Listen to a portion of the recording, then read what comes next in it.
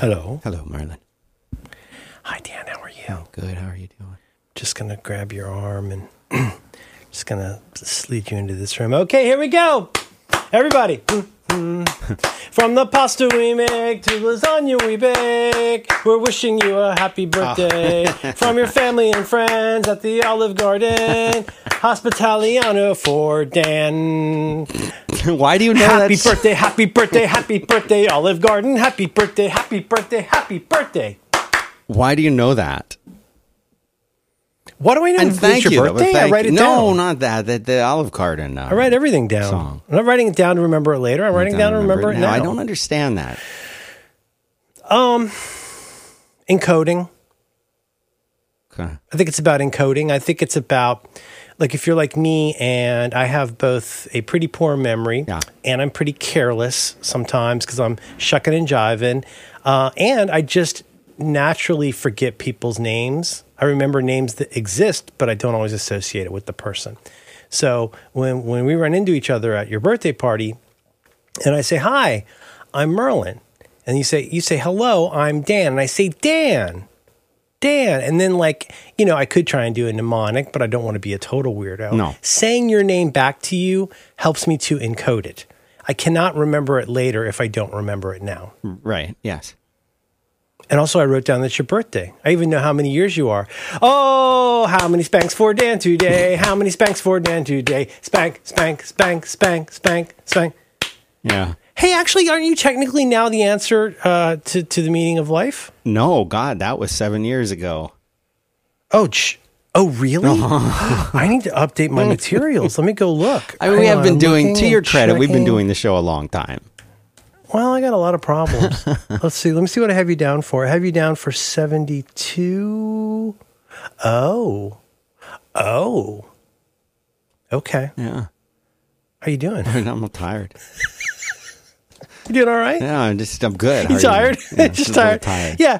It's relentless. It just, it keeps going on until it doesn't, Yeah. Anyway, happy birthday. Thank you very, very much. I appreciate it. It was nice. Thank you, everybody who joined in. The trick is you should also ask for Alfredo sauce. At least that used to be the trick. Oh, how do I know the song? Because my friends and I in college, this is dumb but sweet. We didn't have money. We had hardly any money, if any. And when we did have a little money, I think like $7 or $10, like 8 or 10 of us would go to Olive Garden and get a giant round table. And we would order I don't know if it was ever, I think it was technically not on the menu, but you could order, hello, Sophia. We would all 15 of us would please like to have unlimited salad and breadsticks and Coke. And because it's a birthday, they do that. That's what you're saying. No. It's off menu. It's like that terrible In-N-Out place where you can get, your animal style breadsticks or whatever. Oh, yes. I read a really good article today about how overrated In-N-Out is, and I totally agree. And not just because of their faith and COVID policy. I think their fries are perhaps the worst fries. I think In-N-Out fries, you might as well get microwave fries in a box and heat it in a dorm room. They're so bad. But then the sweet part of it is, it was a bunch of us that were pals. And it's, the kind of thing you really only get mostly, well, I don't know, just in my experience, right? Just color of my crystal. Mostly in college, kind of if you work with people you super like, but you get this group of people, say between 8 and 20 people, and everybody totally knows each other, but each one of you, it's like The Sopranos. What made The Sopranos great? It wasn't just about Tony Soprano. It was about everybody's relationships with everybody else. Stephen Johnson has written about this, and I happen to agree. What makes some of the peak TV stuff so great is when you've got relationships with other people, not just with one person. So in that group, everybody knew each other really well, but had their own little different relationships. And for some reason, we would get so silly and so giddy. We would drink so many Coke free refills. And it was always a delight. And so what I'm trying to say to you, Dan, happy birthday, is I spent many hours of life in my early 20s at an Olive Garden. And so I had to go look up the lyrics because it was a little different in my head. But They come out and they clap. Yeah. You've been a waiter, right? That was the one job that I didn't do at a restaurant. I was mainly. Did you ever have to sing? Did you ever have to sing in a group for your job? Yeah, of course. What kind of job? Like when you were a programmer, when you were working at the for the SLE Stack? No, not for the CLAC, but when I was at the telecommunications billing systems company, we had, it was it was just office space. That's all you need to know. It was just office space, and you'd go into. I watched the first 20 minutes of that last night. Wonderful film. It's not. It's less completely awesome each viewing, but at the time, it was a movie we all needed. It was at the time. It was fairly comprehensive, and now I think it's more. Well, of a I think it's still incredibly important and like eminently quotable. Somebody's got a case of the Mondays. I believe I kicked their ass. Yeah. Somebody, you ever go to work and somebody says you got a case? I believe I kicked their ass. What else you get in that? You get what would you say you do here? You get that, and of course you get the boss. What's his name? Gary Cole is the actor, Hey, Peter, what's happening? I mean, and then you get Milton. And I think that introduced the world to TPS reports and staplers. TPS, yes, cover sheets for your TPS report. My daughter's playing Genshin Impact. She's not paying a lot of attention, and I have to keep reminding her that she's watching a classic movie. I showed this to my son not long ago, and I prefaced it by saying, I know this is a comedy and this is a work of fiction. However, this is so very accurate for what it really was like to work in the corporate world during this time period. And I know that it's parts of it are exaggerated, but not much. It's not that different. And that's what I was trying to explain to him. It's a good, no. This is actually a really interesting related point. This sounds like a subtle difference, but like that is what being in an office was like. I worked for a guy whose name was Bill. And he essentially was Bill Lumbergh. He would show up. That's it, Bill Lumbergh. He would show up and lean on the edge of your cube with his coffee mug, kind of look around while he's talking to you, Yeah, just checking in with everybody. Just check in. What's happening? But what it also gets, and this is the subtle distinction, but important, is that it gets not just what it was like, but what it felt like. Yes. So when Peter walks in and he goes up to the door and he knows he's going to get shocked, he doesn't want to touch it because he knows he's going to get shocked. But like that's emblematic of what that whole, the woman who answers the phone, accounts payable, the same like little repeated trill sound that she does in her voice, and sitting next to a printer that's really loud, and PC load letter, and just the whole thing with Milton. I mean, as the real heads know, that movie spun out of a pre-Beavis and Butthead. Series of cartoons. I'm just telling our listeners. I know you know this, but that Mike Judge had done for Saturday Night Live, or like Saturday Night Live showed it. I don't think he made it for them, but he'd done a bit on that's what became that wonderful Stephen Root character, and it was just this poor schlub at an office whose boss, who is Lumbergh, basically just pushes him around. We should put it in notes. It's really funny. But I love the bit when he's this like the second or third time he appears and he's talking on the phone. He said, he's allowed to play his radio at a reasonable volume between 9 and 11. She has her headphones on while and then we get into the whole and they used to have they moved my desk again. My desk used to be by the window and I could see the squirrels and the squirrels were in love. And then it slowly pans over and you realize he's talking to Peter on the phone and Peter's in the next cubicle. Yes. Set the building on fire. What is it? Push the pull, squeeze my neck in 1988? Is that how it goes? 1988. 1988. I started doing that. My family has gone. I don't know if I'm getting worse or my family's getting worse or both. But my family just does not listen to me. And now, understandably, one of the numerous times my family does not listen to me is when we're having the relaxing family times, which is I'm watching a TV show that I really want to watch because I've looked at screens all day. And then my daughter, she's playing Genshin Impact, and she has 3 really good characters in that game. And my wife is looking at her phone, reading sad Twitter like she does, and then I'll say something, and then a minute later, my wife will say the same thing, and I say, "Did you hear me earlier when I said that? That like that's the gal from Mission Impossible? Did you hear Lea Seydoux? Did you hear me say that?" And she says "robble robble" or similar, and then I say "push pull squeeze my neck" 1988, and I'll start muttering a little bit, do a little bit of Raymond, Charlie Babbitt, and I start muttering a little bit Rain Man style. And my wife says to me, my partner of many years, 20 years, will say to me, what are you doing right now? And, I'll say something like 81, drive around the driveway. Cause that's how I respond to the Robble Robble of my family title. So how do I spell Robble? Robble, R-O-B. I'm speaking as, who is that? That's the Hamburglar. The original adult Hamburglar would say Robble Robble, if memory serves. And then they made him cute.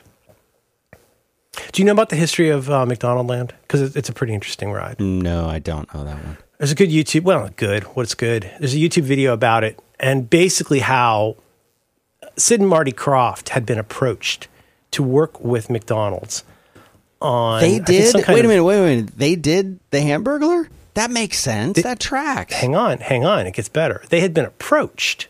He does bear a resemblance to Sigmund the Sea Monster, now that I think about it. Sigmund, a friend of mine. Yeah, Johnny Whitaker. Oh, God. Cover art. He forgets to pay the electric bill, but he remembers Johnny Whitaker. No, what had happened was that supposedly, having seen HR Pufnstuf, which had something like 27 episodes, not that many episodes, I adored HR Pufnstuf. And the McDonald's folks had seen that and approached them with some kind of, I guess, slightly amorphous concept for what might become McDonaldland. And they'd already prepped stuff and got it done. And then McDonald's just ghosted on them. And not long after, we got McDonaldland. And Sid and Marty Krofft are like, are you kidding me? Mayor McCheese looks like HR Pufnstuf. Exactly, and they're both the mayor of their respective puppet lands. So, long story short, this litigation went on and on and on. And I think in about maybe 1980, McDonald's had to just get rid of some of their characters. That's also when they started the beginning of that transition into everything's cute. The Hamburglar is no longer some kind of, nonce, a burger monster. He's an adorable child. The kind of person who, if we're being honest, might have been harmed by a Hamburglar, maybe in a liturgical setting. Yes. But anyway, you're my burger now. And so I'll find it for notes. It's a YouTube video. Dan, where would people find show notes for episode? What is this one? Beep boop 552 of your Back to Work program. They're going to go to backtowork.limo. Backtowork.limo. /552. 1988. 1988. Anyway, happy birthday. I have everything and nothing. I have a lot of emotions and life things that I think we should probably skip. But we could also talk about the new OSs. We could talk about, I think we left off, you talked about iOS stuff, and we could talk more about that because it's all official and out now, I think. Yeah, we can talk about whatever we want to talk about. We're not don't even need a reason. Not endorsed. I also watched a lot of Fletch last night. I saw you tweeting about that. I replied to one of your tweets. What brought that on? I was listening to one of my favorite podcasts called Blank Check Podcast with Griffin and David and producer Ben, the Ben Deucer, Dirtbike Benny. They had, the wonderful Alan Sepinwall on, the TV critic. Yeah. Well, he's a big deal. I think he's at Rolling Stone now. He used to be at Hollywood Reporter with Tim Goodman. Anyhow, I think. But Alan Sepinwall was on, and they talked about... So the way Blank Check works generally, the episodes that are on main are a series, a director who achieves early success and is given a blank check. Sometimes that check clears and other times it bounces, baby. And so they're doing John Carpenter, and they just got up to Memoirs of an Invisible Man. And, what I love about this ponderous podcast is they do talk about the movie, but they talk about so much stuff around the movie. It's exactly the kind of discursive, just people talking podcast that I like. There's not an outline. There are bits. For a long time they were pro Smiths, no bits. But anyway, they've got, they were talking about that and talking about the appeal of Chevy Chase and the unappeal of Chevy Chase. Just the myriad stories about what a piece of crap that guy is. I hate hearing that. Don't you hate hearing that? You just want to like the people who play the roles in the movies that you enjoy, and then you find out. And there's glimmers of kindness in what he does. There are the occasional sort of Bill Murray-esque anecdotes about a sweet thing he did for somebody. But I think he puts those out there. I don't think they're legit. I think he well, pays Dan Harmon alone, Dan Harmon from the TV show Community, all the great shows. Dan Harmon, I think, has not missed a single opportunity to talk about what a piece of crap. Really? He is. Well, and he's like Pierce, if you've ever seen the TV show Community. He's a lot like Pierce. He's just playing himself. Well, like, the kind of thing where like he knows his name is Abed, but he always calls him Abed. Just the kind of casual racism and stupidity but apparently, like he said some awful things to Terry Sweeney when he hosted SNL, the first out gay cast member. He made an AIDS joke to Terry Sweeney in the 80s. Just kind of a hurtful guy. I think he feels, I know we're not supposed to analyze or therapize from a distance, but I don't know. I think he feels like he should have gotten more good things in life, maybe. You know what I mean? It's the curse of the middle-aged man that often carries on into the elderly man. That feeling of like, I am not appreciated. And I think he feels very not appreciated. We must all fight that, Dan. You're reaching that age now where you really got to watch out. Be careful about that. Okay, I fight that's on my list. I'll put that day. on the top. Well, that's why I talk Rain Man to my family, Robble. Yeah. That's why I watched it. But there are bits that are still the whole bit with the names, Dr. Rosenpenis, Dr. All that stuff, the disguises, a little bit of blackface, but not a lot. It's still pretty funny, but it's extremely 80s. And I'll tell you what I forgot, Dan. I forgot that I don't know if it's the theme or the score. No, it's probably the theme and the score. It's done by Harold Faltermeyer. Faltermeyer, same one that did, he did Fletch, and he also did Beverly Hills Cop. And boy, does it ever sound like Beverly Hills Cop. Yeah. And it's just, there's so many Roland synthesizers. That's it. That's all he did. He just got a couple of those. He's got like 3 Roland synthesizers and a lot of bleep-de-bloop. Yep. Yeah. I mean, who didn't walk into the Radio Shack or the organ store in the mall and play that until they got kicked out? Or sample themselves saying, butts. I had one of those little Casio with the samples. That thing changed my game. The MT40? Yeah. The MT40? Yes. I have the first songs, and I'll find these for notes, the song, anybody who's heard the tiny handful of people who've heard my home recordings on 4-track. I alwaes used an MT40. That's the best thing in the world. Drums. That thing was perfect. It was perfect. And you could make drums that sounded like Grant Hart. That Dieter Braum. Dieter. What's his name? Dieter Braum. That he would have designed. Dieter Braum. Oh, I know what you're saying. You know what I'm saying. Oh no, it was great, and it was not that expensive for what you got, especially considering it had a low bit like sampler on it. It doesn't. No, there's the MT40, and there's one right after that. I long-term borrowed my friend Sam's MT40, and I loved that you could do the drums that sounded kind of like Grant Hart from Husker Du. The fills kind of sounded like Grant Hart. And I'll see if I can find those for notes. A couple of the songs I did, "Sick of You" and "All of Her Men." Those 2 songs were both done with MT40 drums. The 41 is the black one. Maybe I had the 41. Hold on here. I had the yellowed plastic. That's the MT40 one. Okay, no, I had I had the 41. Yes, look at the. Hold on. Did you have pads? Did you have drum pads on it? Yeah. Hold on. No. It had the little EQ thing on the left. I'm sending you a picture of this thing. Oh, please. Yeah, by all means. Look at the little. It had like a set of EQs on the left side of it that made it slightly different. You see that thing? Is that coming across? Does that make it to you? Sorry, my pharmacist is texting me at the same time as me. That's the time as you. Oh, look at that. See? Oh, yeah. I see. You know what's cool though? I mean, so the thing on the left is it looks almost like it would be like Taurus pedals, and there's one mode where it's what they're called, like the Geddy Lee pedals. Yeah, you could do bass. Now, what's cool? Huh? You could play bass notes with it. Well, there's one mode where it would just play a low tone, and you get it looks like an octave, a little over an octave. Yeah, octave plus 2. And you go, whoa, whoa, because the only song I knew how to play apparently was that Police song. I tried before to tell her. Every little thing she does is magic. It's a good video. You could tell that Sting and Stewart, they're always wrestling. Well, there was tension. There was always tension. A lot of tension. If you watch that Police Around the World movie, which I'm sure all of you have seen, you get that. This is beautiful dance. So anyway, there's another mode. I don't know what it was called, but there's another mode where, so like you could be in samba or rock or waltz, like pam pam pum pam pam pum.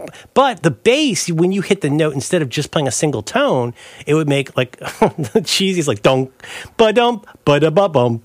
Ba-bum, ba-da-ba, and then you go to a 5, like bum, ba-bum, ba-da-ba-bum. And it was really cool. This is fun.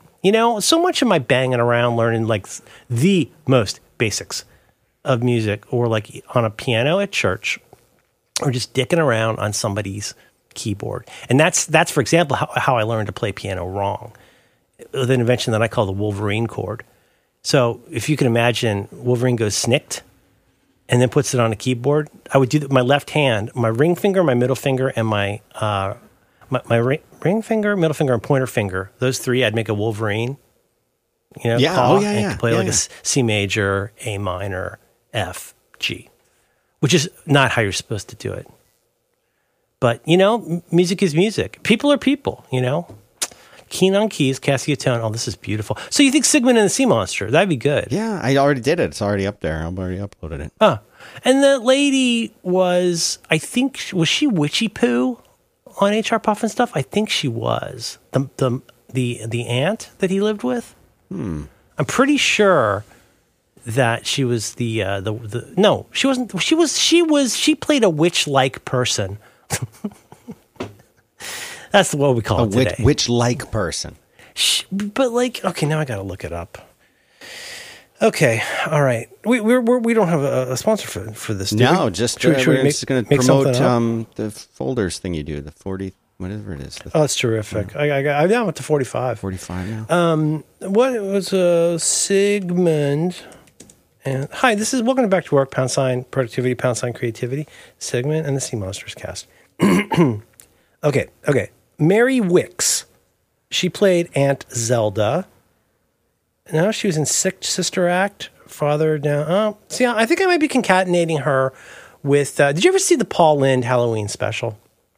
What was in that? Remind me of that. That sounds familiar, but I need. It had both Margaret Hamilton. It had both Margaret Hamilton, who played the Witch in The Wizard of Oz, released 1939, and it also had Witchy Poo from HR Puff and stuff, and it was Paul Lynde.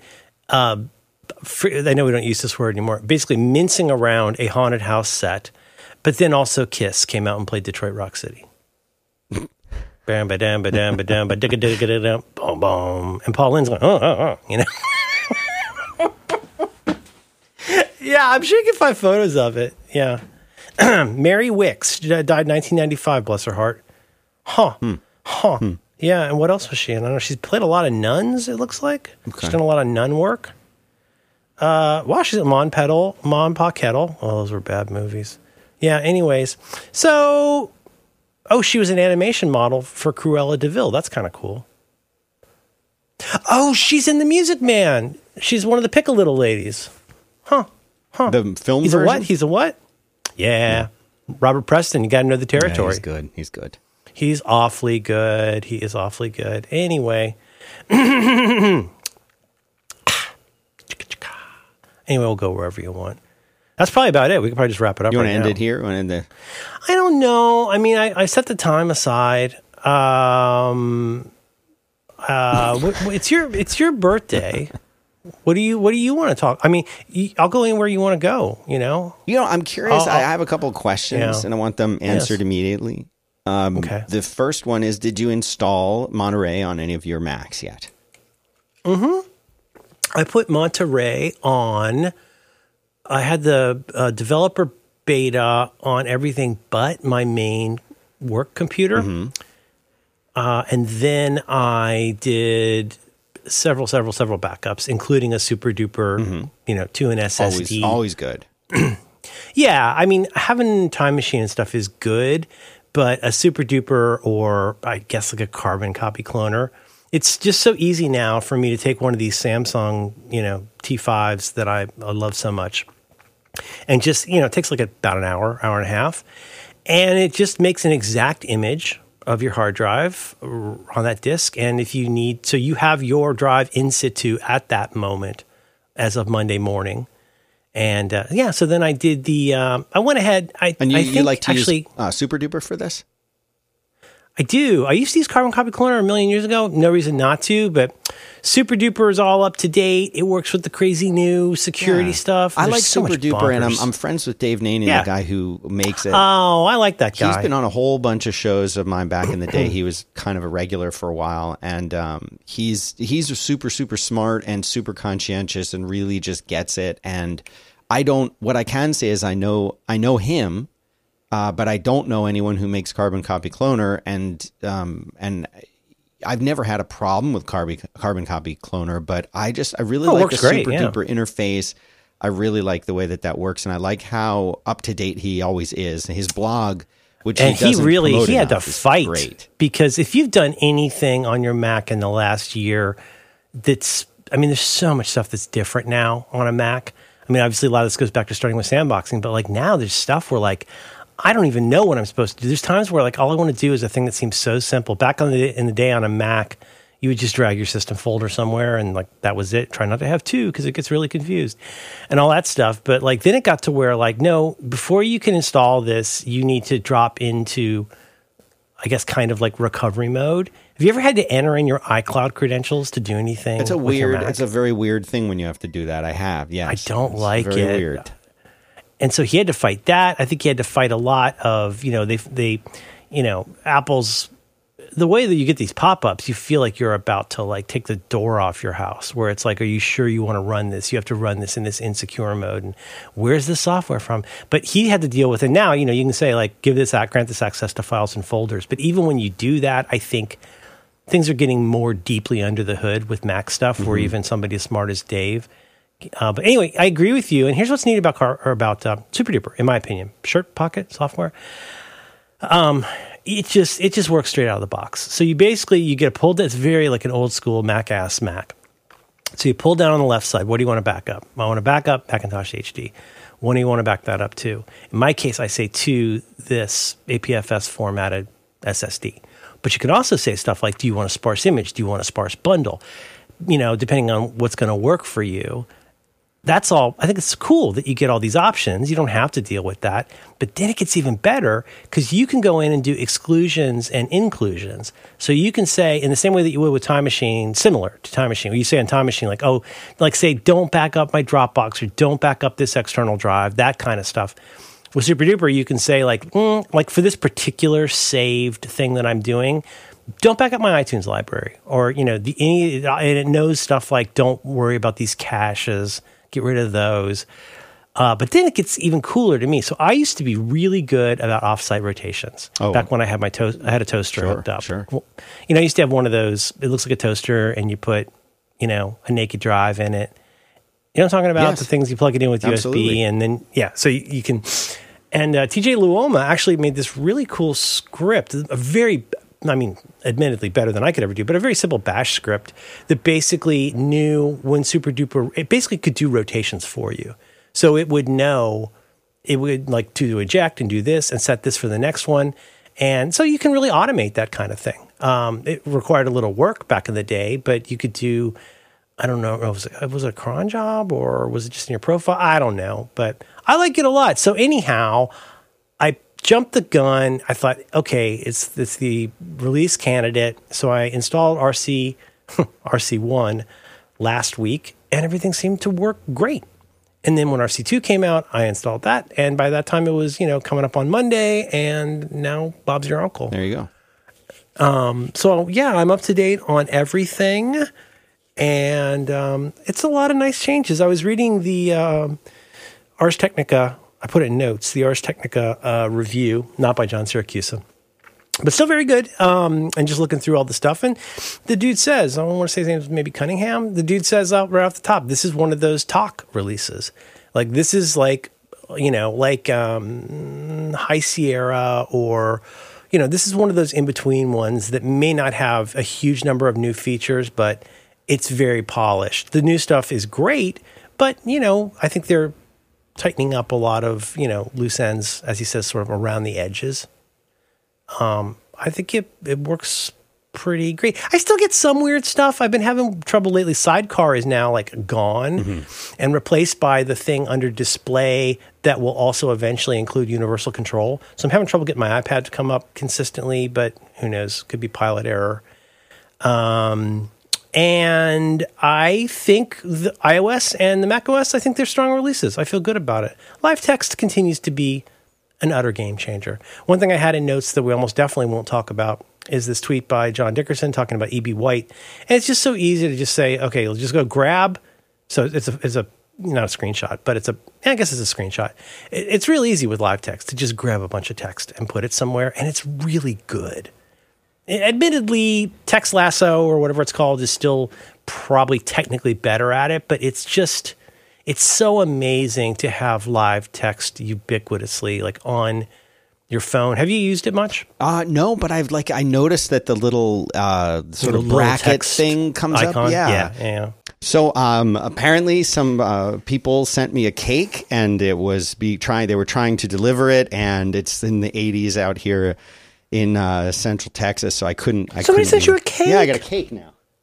Oh my God, that's so nice. My kid's getting a cake tonight. Tomorrow's her birthday. Nice. She's getting a cookie cake. She and I are celebrate together. There's one place in the Castro, and they said, do you want a giant dick or vagina on this? And I said, no, thank you. I mean, you can get a chocolate vagina. That's great. So yeah, it is. It's called Hot Cookie. Check them out. Castro in your market.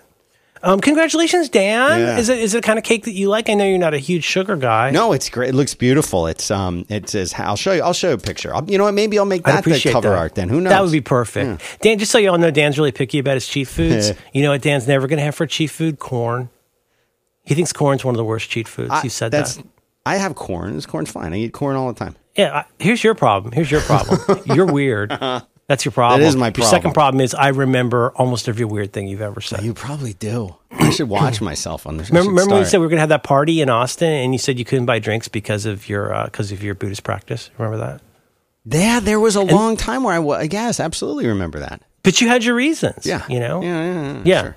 And now you got a cake. So one of the things no penis, no vagina. No. One of the things I noticed though about the first thing I noticed, and the main reason I put this Monterey, I put this onto my MacBook Pro 16-inch, the old one. I can now say the old one because I don't have one of the fancy new ones. I've got the old one, and the first thing I noticed is that we have tabs back in Safari again. Yeah, in like a normal place. In a normal place, they look normal. They work normal. Close button's still kind of on the wrong side, in my opinion. But the fact that the tabs now are not above the favorites bar as lozenges is they just look like tabs. Who knew? What's the opposite of a regression? I don't know.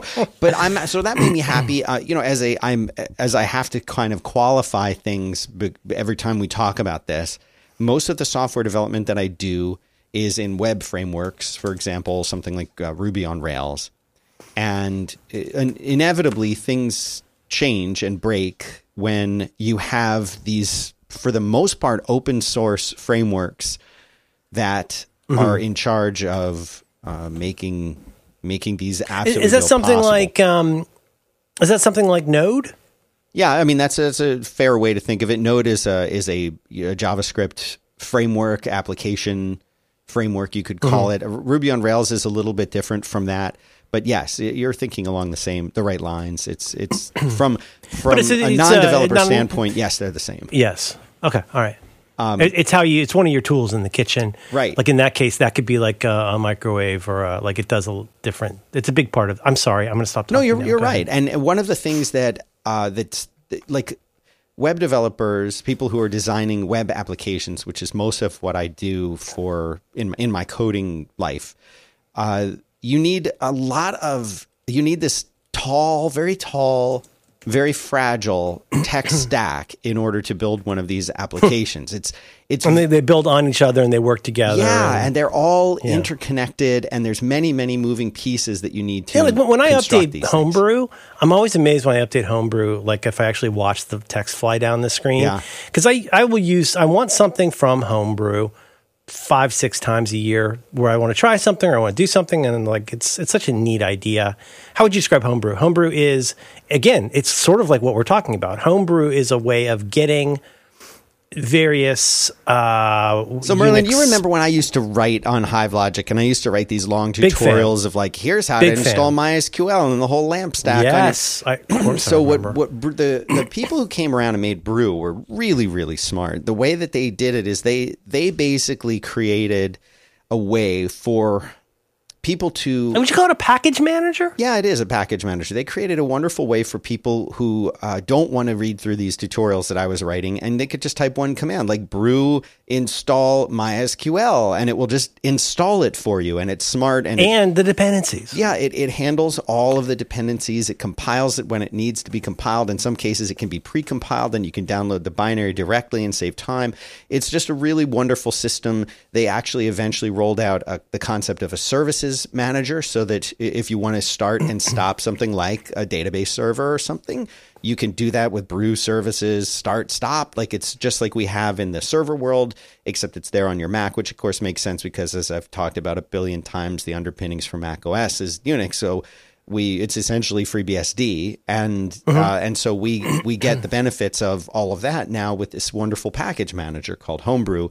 And it really is great, and it makes installing that stuff much, much easier. But inevitably, when a new operating system comes out, there's always little issues and problems where actually most of the stuff really did just work. But of course, I had to reinstall a bunch of things. And then there's some things that just don't work, and they don't work in ways that are mysterious. So before I put it on my main development machine, command line stuff.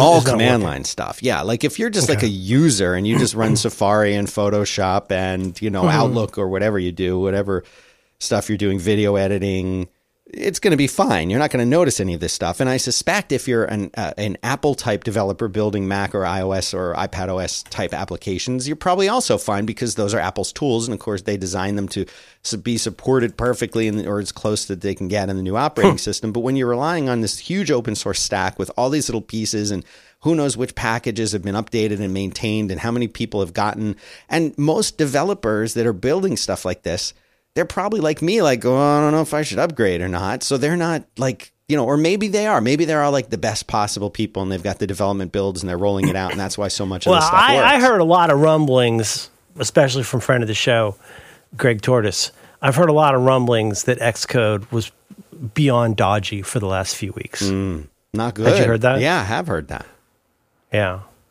But yeah, and so it all should work. But it's hard to identify what it is that's not working sometimes. Yeah, because like if you think about this, okay, so like one thing that I noticed right away is, and these are like the little as you say, ponderous little things that happen. So for example, I primarily work on 2 different web applications.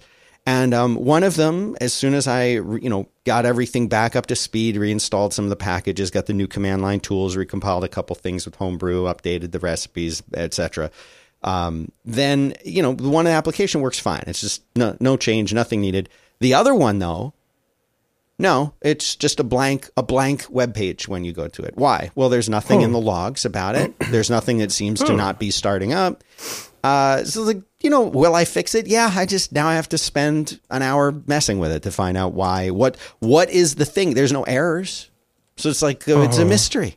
So you'll figure it out. But that's kind of what I always dread about updating to an operating system. And I really do want it on the M1 Mini, which has become my primary development and editing type machine. I do everything on that. The MacBook Pro it's so much slower that it really doesn't. And that's the thing. I don't want to spend too much time because we've already spent enough time talking about the M1 chips. Yeah. But it's like it's so significantly different and so much faster on the M1 than it has been on the MacBook Pro, to the point where I don't even want to use the MacBook Pro anymore. It's just that, and I have not seen that big of a jump in performance since I went from a 486 to a Pentium. Or a 386 to a Pentium. Like it's a that feeling of like when you get your first like solid state drive, right? Or you double your RAM one day, and you're yes. This is a completely different which used to be RAM ain't what it used to be, but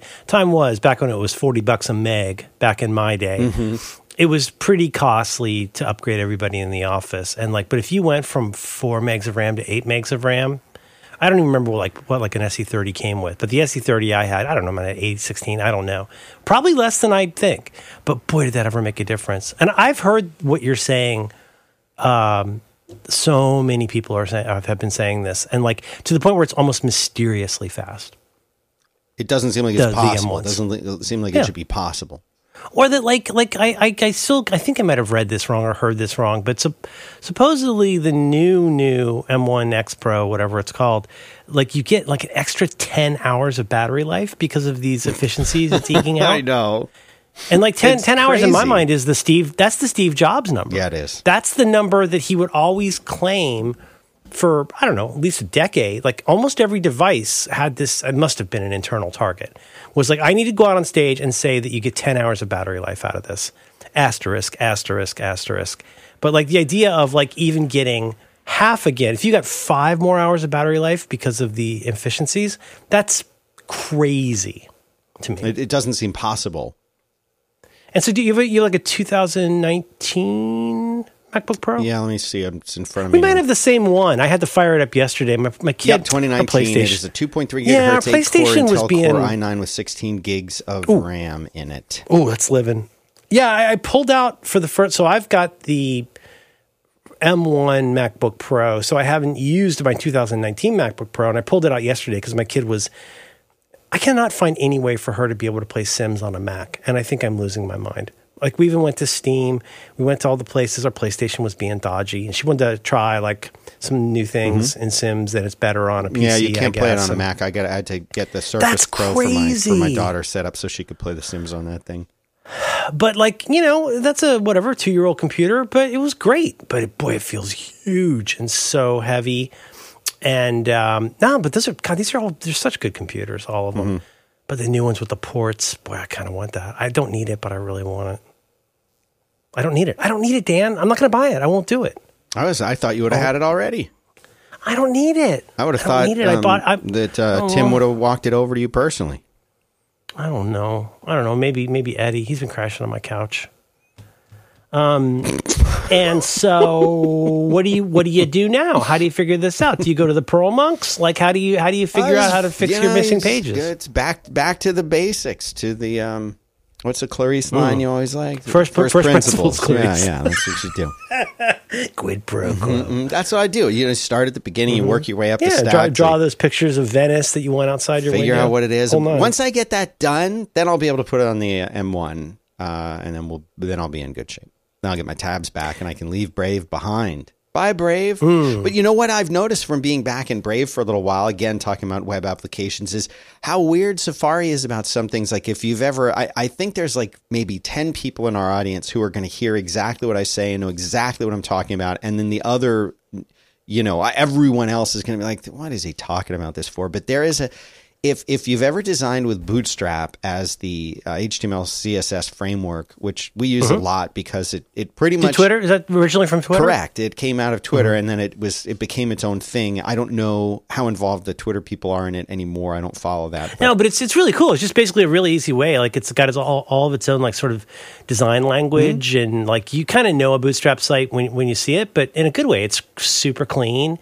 and you don't have to go, you don't have to make your own ketchup to put up a website. And the designer that I'm working with is fantastic at skinning Bootstrap so that it doesn't look like Bootstrap anymore. It's amazing what he's able to do. I'm so lucky to know him.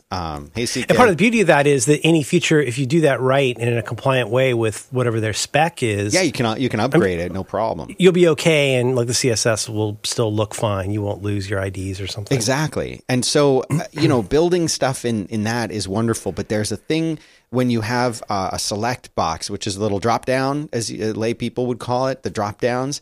They look completely wrong in Safari when styled by Bootstrap, and Bootstrap can't really like get to them, they look wonderful everywhere else. And there's, especially when you're implementing it with Rails, there's extra things that you need to do and extra classes you need to apply. And it's like these little tiny things that are just, that make, one of the things I think that web developers probably look at people who build native apps with a little side eye kind of jealousy thing happening is, you really do have that kind of pixel perfect control over the application that you're building. If you're building it yourself and compiling it and all of that stuff, you really can control that experience perfectly. Because you understand so much about, you're talking about iOS, right? iOS or Mac OS. I mean, you really, when you're building something on the web, you don't know what browser they're going to use. Listening to Marco, I'm sorry. I'm so sorry. I'm getting so bad about interrupting, and I really need to work on it.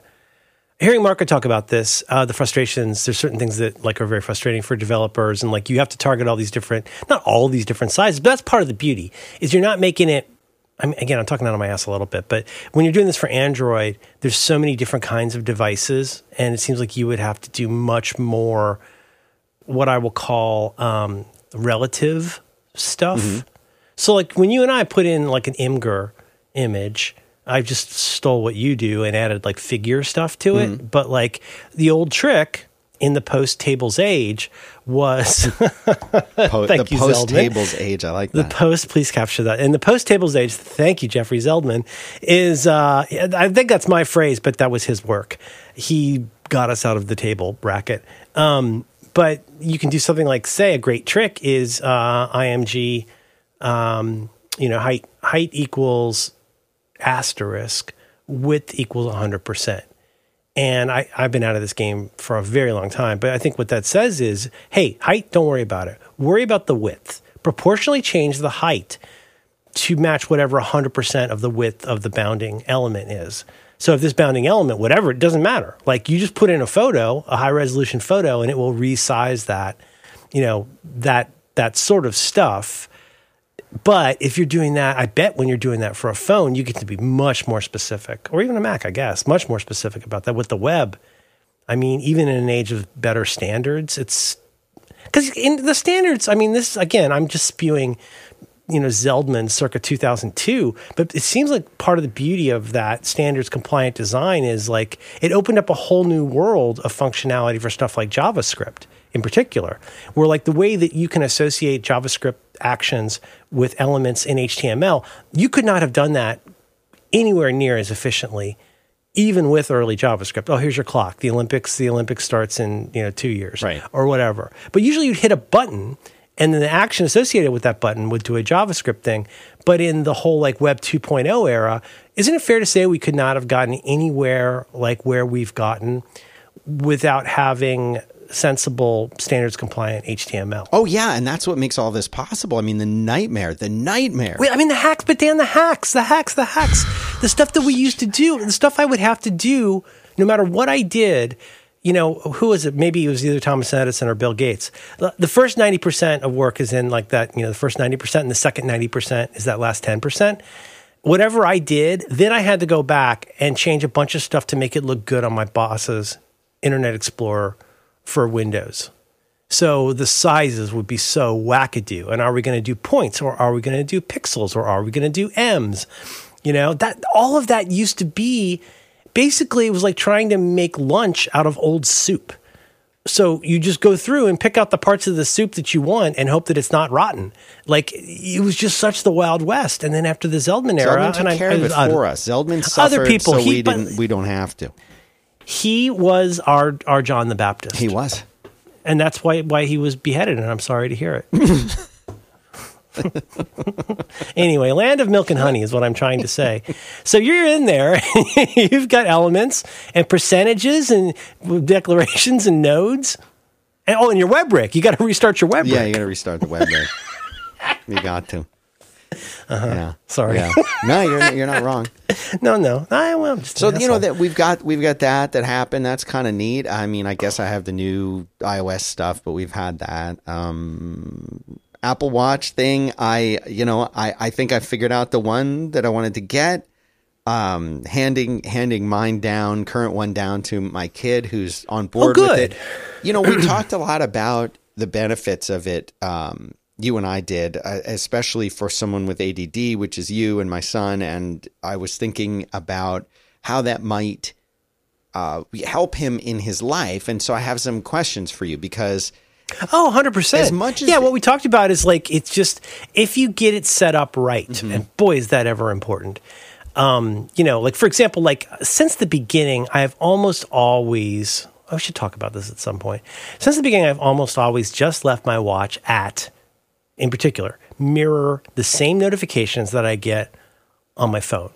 So when something happens on my phone, if it can be done on my watch, do it on my watch. And like my feeling about a lot of notification stuff is really changing as I realize more and more of these things that pile up that I just never look at and just creates noise, literally sometimes.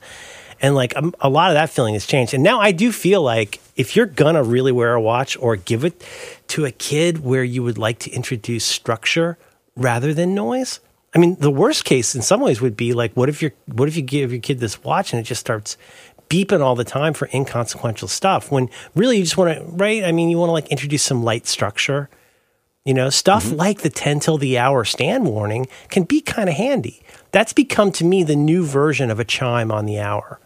It used to be on a Mac. God, it was such a big deal. These apps you could get that would do stuff. Oh man, what was the one I had? Had the little tear-off calendar look. It was so cool. And it could do a chime at the top of the hour, and you could pick what the sound was. I mean, I turned off a lot of stuff during COVID. It's why I'm starting to look like approximately the shape of a lemon because I don't move anymore. But and I already used up all the candy people gave us to eat forever because I wanted to make hideous clones of myself. But I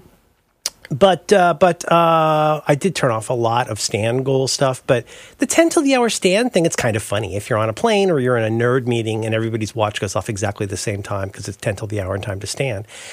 I mean, the tone at the top of the hour is handy, but the tone at 10 till the hour can be just as handy. And it's got a functional component, as you say, which is to remind you to stand up and walk around a little bit. That's exactly the kind of little bits of structure. Now, on the other hand, I love the new mindfulness meditations on the watch, the lightweight mindfulness meditations. Do you? I turned that off after a couple days. But you know what I turn off is like I've been doing mindfulness meditation for 15 years. I know when to but focus. That's why I'm saying this is a similar kind of thing that I don't do. Yeah. Which is I don't want my thing beeping at me all the time for something I never do. Now this is what separates me from you. The men from the boys. Well, from all the snorks, as y'all out there got all this stuff beeping and you never do anything about it. Well, if I'm getting a beep and I don't want to, or better still, I won't do something about it, why would I let it continue beeping? That's madness. That is absolutely crazy. So in my case, like if I'll do it, like if sometimes I'll, take a nap in the afternoon, not as much as I would like, but I might do a little like gratitude. They do these nice little gratitude meditations and stuff, concentrate on the last time that somebody did something really nice for you, that kind of thing, which I really am interested in and believe in, not strictly metta, but like still, like they say, it's hard to be angry and sullen and terrible if you're feeling grateful. Right. Go help somebody and your mood will elevate. That's right. Or you can bite a pencil with your back teeth to generate a Duchenne smile, although there's some discussion of whether that actually works. Anyway, I agree with you. So you go into this, you've got your old watch. We've talked about you doing I'm going to set this up for a family member thing. What goes into your thinking and how you set this up in a way, or no, I'm sorry, I interrupted you. Go right ahead with whatever you were saying. But I am curious about how you decide what to do to accomplish what you and he would like. Well, I mean, that's part of what I was hoping you might be able to share a little bit about. Apparently you can use your iOS device to set up a watch for someone else somehow? Yes. Or do I pair There's it a whole, to like, that's what I can't wait to hear about this. Yeah, I mean, I believe Jason Snell said he set one up for his daughter, who, if memory serves, is in college. So like in her absence, he set this thing up with some degree of confidence.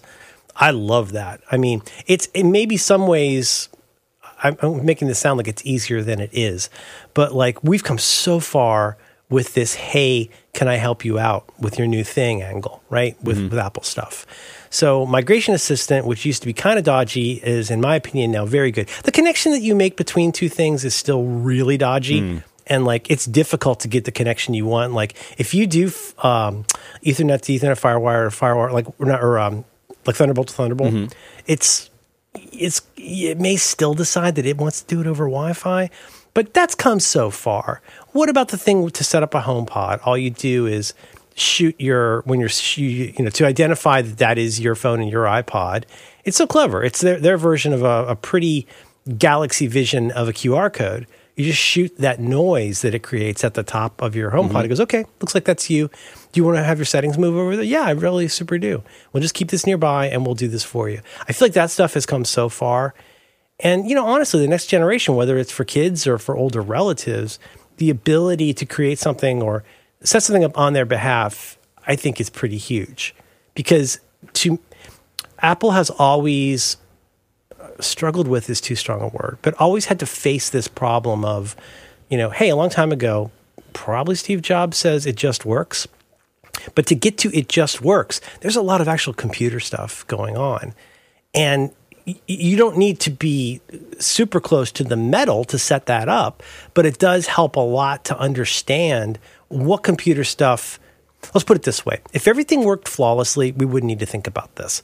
But there's stuff that needs to be done. Like, for example, yesterday, my kid just she needles me so hard. She hates anything voice related. She will not use Siri for anything. And she hates it when I do. That is very Zoomer, though, of her. Oh, you should see, and now she just does it to needle me. Like, she'll go into Plex, and she does the equivalent of I'm clicking, and I go left, and I go up, and I go up, and I go to search, and I click. It's always sunny. I'm like, honey, just use your mouth words. It will find it for you. And she's like, no, I hate that. So like yesterday, I pulled out a Mac that I had not even turned on for 6 months and got it fired up, got it charged. She, of course, has an account on all of these. And, but I couldn't give her, I was like, could you please sign into iCloud? Because you'll get all your stuff. She's like, no, I don't need all of that. I said, she's doing things with the PlayStation account. Because she's determined that she can download Sims 4 from the PlayStation account. And I said, honey, I'm pretty sure when you hit download, it's just sending that to the PlayStation that's being weird right now. She's like, and she keeps saying over and over, I don't know. It seems like it should work on a Mac. And I said, I don't think it will. We get her, so she creates a Steam account. She does all of these things. And she's got good passwords, especially for a kid. Her friends make fun of her because of her passwords. But I'm like, look, anything you save right now on the Mac will not be saved into your keychain that's synced across. Please enjoy the magic. Please appreciate that, like, your entire web history. Enjoy the magic. And like, everything will be synced together. And like, I just cannot imagine going. It's like we talk about, Dan. Like what? iCloud, 1Password, Text Expander, maybe Dropbox. But we've all got these things where we're like, well, that's my open source web stack. Is like, that's my lamp. My lamp is like, Launch Bar is going to go on there pretty early because it's a lot more than a launcher for me. We all have this set of stuff, and to like watch somebody else wandering around on a new computer without configuring iCloud is mental to me, right? And so why does all that matter? Well, it matters because we know why that matters, and we know why that's a best practice, even if I do not have a specific reason to do it here, right? There's best practices just in the world that you learn as an adult. Sure. Like, you've learned how to close the door behind you and probably lock it at night. You've learned that nobody's going to bust your tray for you at the food court. You need to take care of that. Now, there are people who don't, but those are all like just best practices. Why do I have to clean up my tray? Because you're an adult. Why do I have to sign into iCloud? Because you're an adult. Like, you do these certain things to get everything in motion. Now, at least I know that. And it's like in my bones that there's certain kinds of things you do and don't do. It's taken years for me to learn that I don't have to save lots of times on a Mac. And it still feels weird to me. Especially since, the first time I ever got paid to do a typing job, I typed my friend Jim's bio paper, which was like an 8 or 10 page paper. I wanted to see how much money I was going to make. So I hit select all, accidentally hit delete. And I hadn't learned Command Z yet. Well, Command Z is really good to learn. Yeah. How did I learn that? The hard way. Now, does your mom or your kid have to know that? Kind of. Yes. Whose job is it to put that in front of Ours. them? We all assume that because we're fairly conversant with using these devices, everybody else will understand that. No, you need to set this up. Back to great advice from John Siracusa that I learned too late. If you got your kid a console game for Christmas, the day to not be setting that up, you don't want to be setting that up at 10 a.m. on December 25th.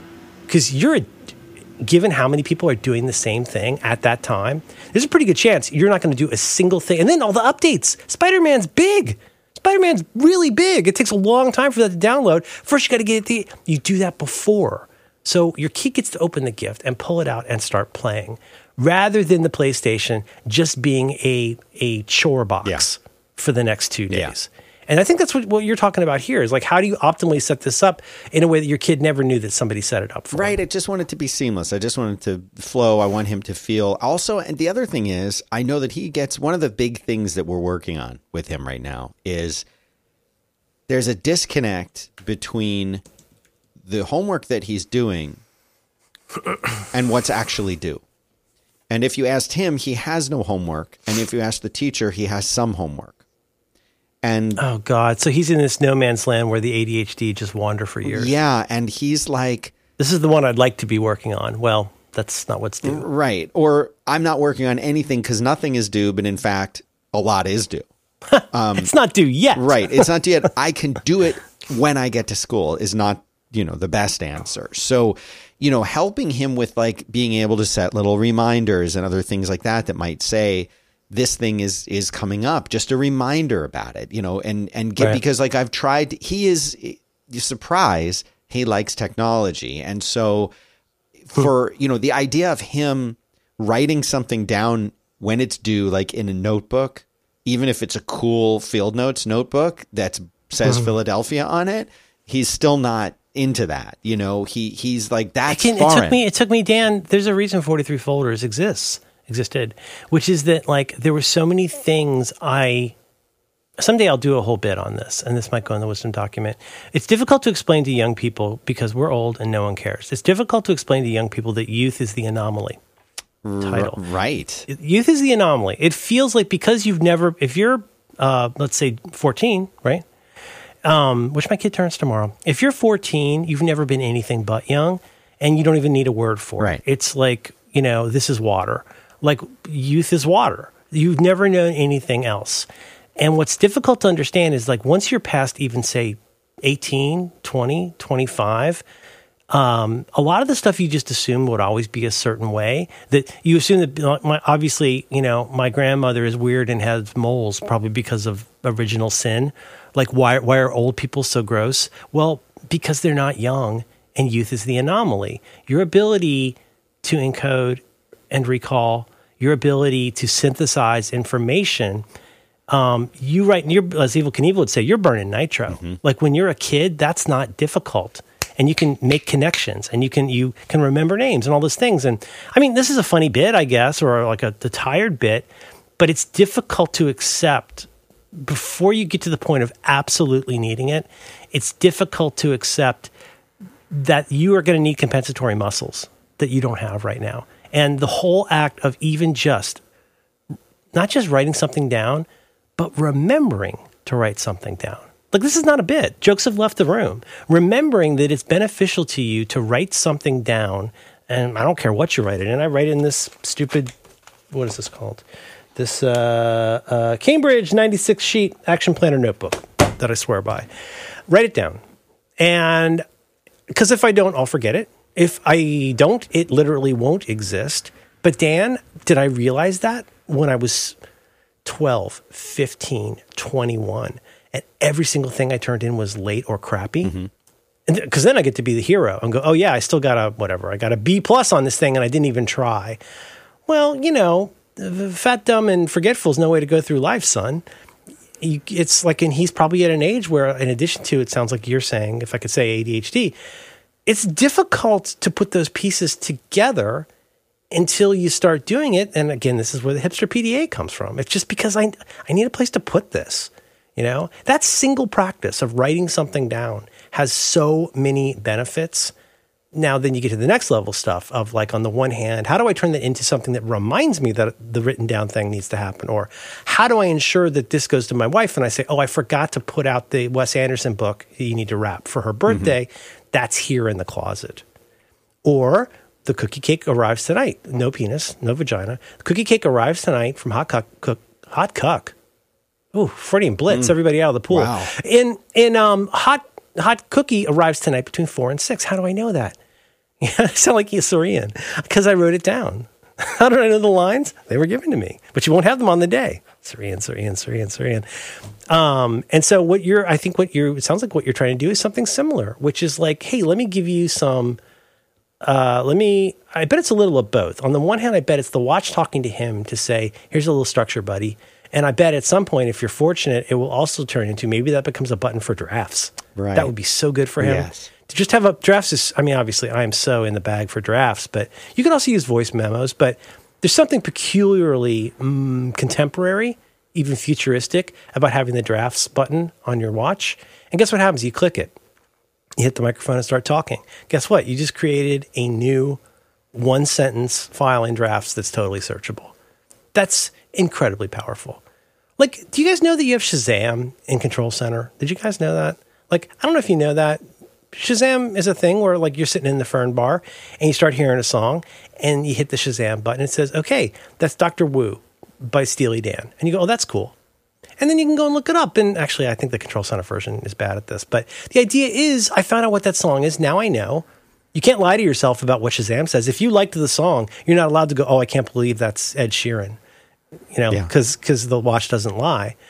But that ability to pull down from Control Center, I use this all the time. Pull down from Control Center, hit the Shazam button, and it tells me what it is. Now, anybody out there who's used Shazam or whatever is going to go, yeah, well, big deal. Yeah, but it's the remembering to remember. It's knowing what you know. It's access to the things to which you have access. And those synaptic connections will not come to most neurotypical people easily. And it can come very hard for people with any kind of a learning cognition, whatever situation. So we're looking at prompts to give him structure and maybe rewards, probably. Yeah. And maybe, would you like to eventually have it be something for quick capture? Yeah, that'd be pretty awesome. Well, it becomes his field notes now becomes his watch. Right. Well, I mean, I have a field notes. I even have a case for my field notes. Big fan. But like the idea is like, Dan, you would not believe, well, actually you would, the Rube Goldberg device in which I live. Title, which includes me buying sheets of contact paper, whiteboard paper, right? So you can buy these sheets from the Washington Fulfillment Company. You can buy these rolls of what looks like contact paper, like your grandmother would put in her drawers, contact in the drawers. You just cut off a piece of this and you stick it on a wall, and now you got a whiteboard. And guess where I put those? Dan, where do I put trash cans? I put trash cans wherever my right hand wants to release a piece of trash. This is my environment, right? I'm in my node.js, which is my office that I get to run my way. And I have garbage cans deployed anywhere my right hand likes to drop a piece of trash. And now I've also added whiteboard sheets anywhere I remember something stupid that the voice dingus may not get right. So I can look over here, damp rid, wisdom, finish office dishes, send my shrink my sleep data. That's all on my bathroom door right now. Because that's where I remembered it. And I know that becomes an inbox that I can then go to. Now, what kind of insane person would do that? Well, it's the same kind of insane person that buys reading glasses or gets one of those remotes with giant buttons on it. Because you will eventually have to make accommodations. You have to realize and accept and operationalize the idea that accommodations are not just needed for all those old and disabled people, quote unquote. Like, we all need it. So you can get good at it now, or you can get good at it later. And once you're lemon-shaped, it's really hard to run a marathon. Like, why not get in front of that and start developing these habits that support your cognition and open up beautiful amounts of very long, clear runway for you to do stuff that isn't fretting about what you forgot? Dang. The reward thing is cool, though, and I don't know what that means yet. I was going to say, how does that work? Well, think about this. Anybody out there in the productivity porn world? Is there a way to make the watch like sort of shock him if he doesn't do his homework? We had a challenge on Dubai Friday where we bought watches, and you could get shocks. It's to get you to stop smoking or biting your nails. I don't want to like it to be. You could send really him a shock. painful. You could basically say, straighten up. No, painful is too wake strong him a up. word. You know, do your homework. No, it's like a stress position. No, It's the UN would approve. Yeah. I think the blue helmets. Is that what they are? The reason I say that though is anybody out there in the productivity porn world, have you ever done this thing where you're getting a lot done and you feel good, you got some momentum? Do you ever write down a task that you just finished and then tick it off? Yes. That's so crazy. I love that. Why would because you do it's for that? the record. It's for the record. Well, and if you do a program, what do they call it? A programmer's log, or like you got an engineering notebook maybe. And I know engineering notebooks are special for like, IP reasons. Like there's all kinds of rules about making sure you use this notebook just for this one kind of thing. Right. But I'm talking here about somewhere between a memo pad and a commonplace book. And so like, for example, right now I'm holding up the top piece of paper. And so what I'll do is like, I'll do a bunch of stuff and then I'll tear off sheets if it's stuff that like is not in the current stack, and I will return to those usually within a day or so. And luckily most of them are dead, but HomeKit cock-up, first thing on the list, HomeKit cock-up. There's been some kind of a cock-up with my Philips Hue lights. And when my family goes out of town for the night, I am going to explode my Philips Hue and start completely over. Something I would never do when they're at home. And you can start to see the symphony. Can you hear the violins tuning up? This is where everything starts to come together. The calendar tells me my family's out of town for one night. Okay. Merlin, who suffers greatly from ADHD, knows to look at that and say, and then what? My family's out of town for a night. Okay, and then what? Well, that means I get to watch the movies that I want to watch without them, being there.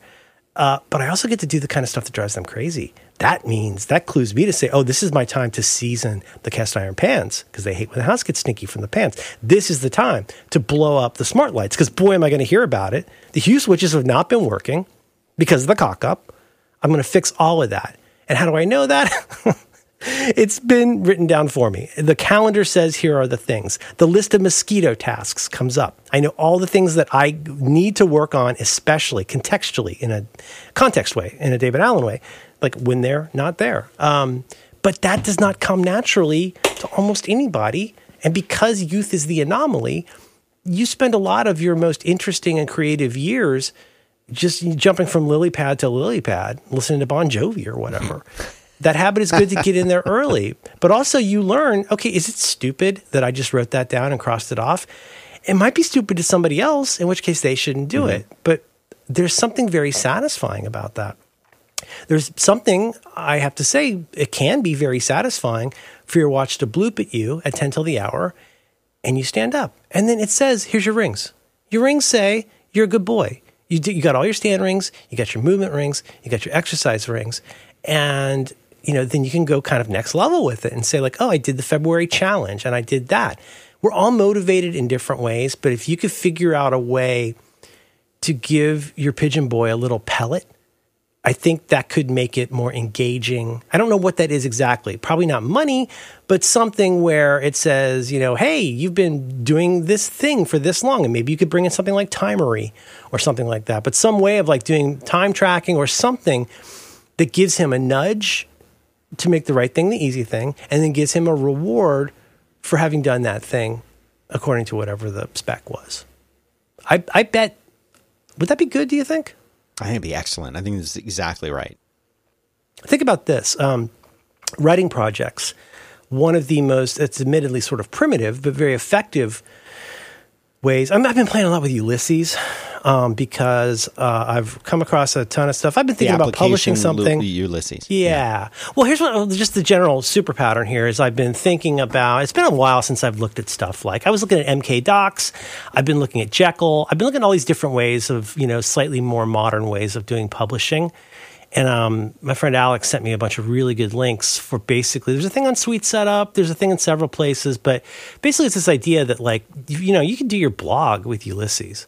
Like you can type on your phone, and if it's in this particular sheet in this particular collection, that can you can post that, and your Jekyll site will spit that out. Again, small pieces loosely joined. But you can also publish a book. You can like push out an EPUB. So like I opened Scrivener the other day for this project, and it took me about an hour and a half to go, oh, I remember why I shouldn't be using this yet. Like I'm trying to wrap presents I haven't bought yet. Like I need to get out of Scrivener. I need to put my head down, do a bunch of stuff in a text file. I've learned my lesson kind of from this. If you're sitting there trying to figure out how to unpalatino and unindent, no. You're not even done, dude. Like you got nothing, right? And so I'm very interested in the idea though, like here of like Ulysses alongside stuff like Jekyll, and there's some other stuff and shortcuts, I believe, that you can like post to like a blog somewhere. Like, I think that's very cool. All these apps, the Ulysses-like apps made for writing, what do they have? They got a word count. Like in some places, you open it up in Marked 2 by a friend of the show, Brett Terpstra. It'll tell you, hey, this link's not valid. Right. Or, hey, like all of these things, I can copy that code out. I do that every single Monday that we record for Roderick on the Line. I do all my writing in NVAlt. That gets previewed into beautiful HTML with a CSS sheet that I made. That all gets prettied up in system. Marked. You got to work. This is a workflow you're describing. It's small pieces loosely joined. Command U. Go and select everything here. Go to Squarespace. Paste it into the raw HTML, and like it all just works. But that word count, now that's not going to motivate everybody. I've known people in life, I think about people like Jesse Thorne, who I remember famously he's so much more into deadlines than I am. There are people, like maybe journalists, who like deadlines are in their bones and deadlines are real. And I'm like, deadline, schmedline, you know? I'm not motivated by that. I am more motivated, and I'm not even as motivated by word count. You know, what I'm motivated by, if I am doing writing in that instance, is, and Kindle does this poorly, but I like, what's my streak? It's not, did I write 5,000 words today? Because that would be great. But it is, have I done at least a paragraph or 5 every day? And Dan, these are computers. Yes. Computers are based on maths. Mm-hmm. And you can use maths to say things like, hey, why don't you spend, you don't even have to say it, like I'm going to give you the reveal in a second, but if you're trying to do a writing project, what if you got a prompt that just says, hey, why don't you write 3 sentences about gratitude? Or why don't you write 3 sentences about task management? Something more specific. You follow? Yeah. Now, how would that be derived? That would be derived from, with maths, that could be derived from your corpus of what you've written. It could be the things that you write most vividly about. You could have a top 3 list in a separate text file. That's the 3 ideas you're most excited about. And it would not be surpassingly difficult to use some pipes and wires to have that spit out a warning, or not a warning, spit out a prompt at some point to say, hey, would you want to focus for a few minutes on this? And again, if you introduce stuff like, again, my friend Alex swears by time tracking. I know people where time tracking it's not just a pseudo OCD thing. It becomes part of their whole process, is like quantifying how they spent their time and making changes. There's so many different ways to motivate a human or to discourage a human. And our job is to figure out how to do more encouragement rather than discouraging, and to use the right maths on all these devices and all the right pipes and wires to facilitate a prompt that will help you do the thing you want to do and be the person that you want to be. And it strikes me that your first step might be almost like a sheet of paper or a mind map to like, what gets Cash excited? What motivates him? What bums his head? You know, like there's that parent thing that my wife and I have tried so hard to stop doing. The classic is whenever your kid's vulnerable and embarrassed, that's not the time to give them a lecture, even though it feels like it. Well, if you brushed your teeth more, you wouldn't be a pirate or whatever. That's not the time to do that. Like you learn the times that you have something to offer that builds on a success rather than adding something that amplifies a failure. And using maths, you should be able to do something like that with a watch and then just see how it goes and track it all. Prompts. Is part of it like doing things at a certain time? What are the kinds, if you could say without being too personal, what are the sort of things that you and potentially he would like to work on? Are there things you can identify? Yeah, I mean, I think you just need, okay, I'll start. I'll start by confessing one that you just nailed, that not only is 1,000% me, but it's 80% my kid, which is it's not due yet.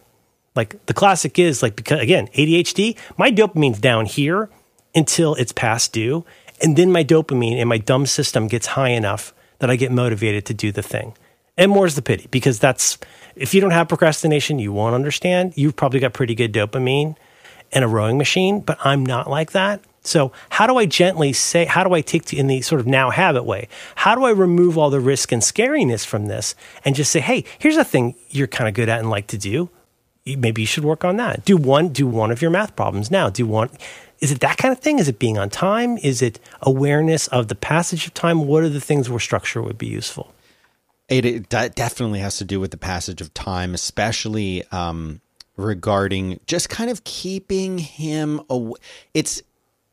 I think it's easy for him to lose track of time when he's doing different things. I think that's probably pretty common for ADD people. That's my primary garden variety ADHD, as I've said 1,000 times. It's not that I do online gambling or cheat on my wife or do any wackadoo stuff. My incredibly boring garden variety of ADHD is I do not lack the ability to focus on things. What I need to work on is the executive function to stay focused on the thing that I need to or want to be working on. And that can be, well, it's trickier for me probably than it is for you. But like we each have a thing like that. It's just that with me, it's like I could, as I say to Roderick sometimes, he and I could spend all day just tagging MP3s. I could just spend all day in Music Brains trying to get one collection right. I stole a record from my friend called Celebrities at Their Worst, a favorite record of my 20s. And you would not believe how long I spent in Music Brains trying to get the 2 volumes, 4 CD, Celebrities at Their Worst, with exactly the right metadata and art. And what do we know from the first 5 episodes? What do you yell? According to the first 5 episodes, you yell, out of scope. You catch yourself, you yell, out of scope, and you gently incline yourself back to what you'd like to be doing. Is it that kind of thing where like he gets, like you said, maybe he's working on a thing that's schoolwork related, but he kind of loses the thread a little bit? I think it's the opposite. I think when he is actually working on something, he is pretty good at staying on task with it, especially if it's something that he has even a modest interest in. But I think the problem is sort of like knowing when to start on that, like knowing when to, right. It takes so long to get good at that. Yeah. For me, I don't have this particular problem. So I can look and I can say, it's 9:55. I've got to call at 10. I better stop what I'm doing. And there's something inside of me that is very good at knowing what time it is. I will often, now that I'm saying that I can do this, people will ask me and I will fail. But until I said this, I've always been almost uncanny at knowing what time it is without looking at a clock. Down usually within a minute. I've got within 3 minutes. Yeah. I've got it in my bones, and I don't know. I don't know why either, but I'm good at that. But I find that that's a struggle for him. Is I can say, hey, here's a 15-minute warning. In 15 minutes. Does he even know what hour it is? Right. We've got to walk out the door in 15 minutes. So I'm telling you now, it's 15 minutes. That should be enough time. If you need to, you want to put on some different shirt, you want to put on your shoes and socks, you need to go to the bathroom, you need to drink of water, whatever it is that you need to do, save your game, get to the checkpoint, whatever it is. Each of those things takes so much, I don't want to say just longer. Those take an unknown amount of time that is greater than your son is aware of. That's the key. It's not just that. It's easy enough to say that, is it Hofstadter or whoever says, everything, Hofstadter's law, everything you do takes longer than you think, even if you're thinking about Hofstadter's law. Right. Everything always takes longer than you think. And it's not just that it takes a long time. It's that sometimes you have an indeterminate amount of time, but does not mitigate your need to prepare for that. Like, if you know it's raining and you have to be somewhere at a certain time, you still need to plan for a flat tire. Are you kidding me, Grandpa? No, trust me. The worst case scenario, Merlin, time that I was going to the airport and I was getting a ride to the airport I actually took a cab to the airport. This is a long time ago. And I was like, you know what? Screw it. I'm not going to be the guy that shows up to the airport 2 hours. I'm going to time it exactly. You're going to just walk on the plane. Just walk on the plane. I'm going to walk on the plane. So it was like an early morning flight, and I had everything timed so I could just do a Roderick, walk on the plane. And I'm sitting there, as the door's closing, you slip in sideways. Yeah. Right.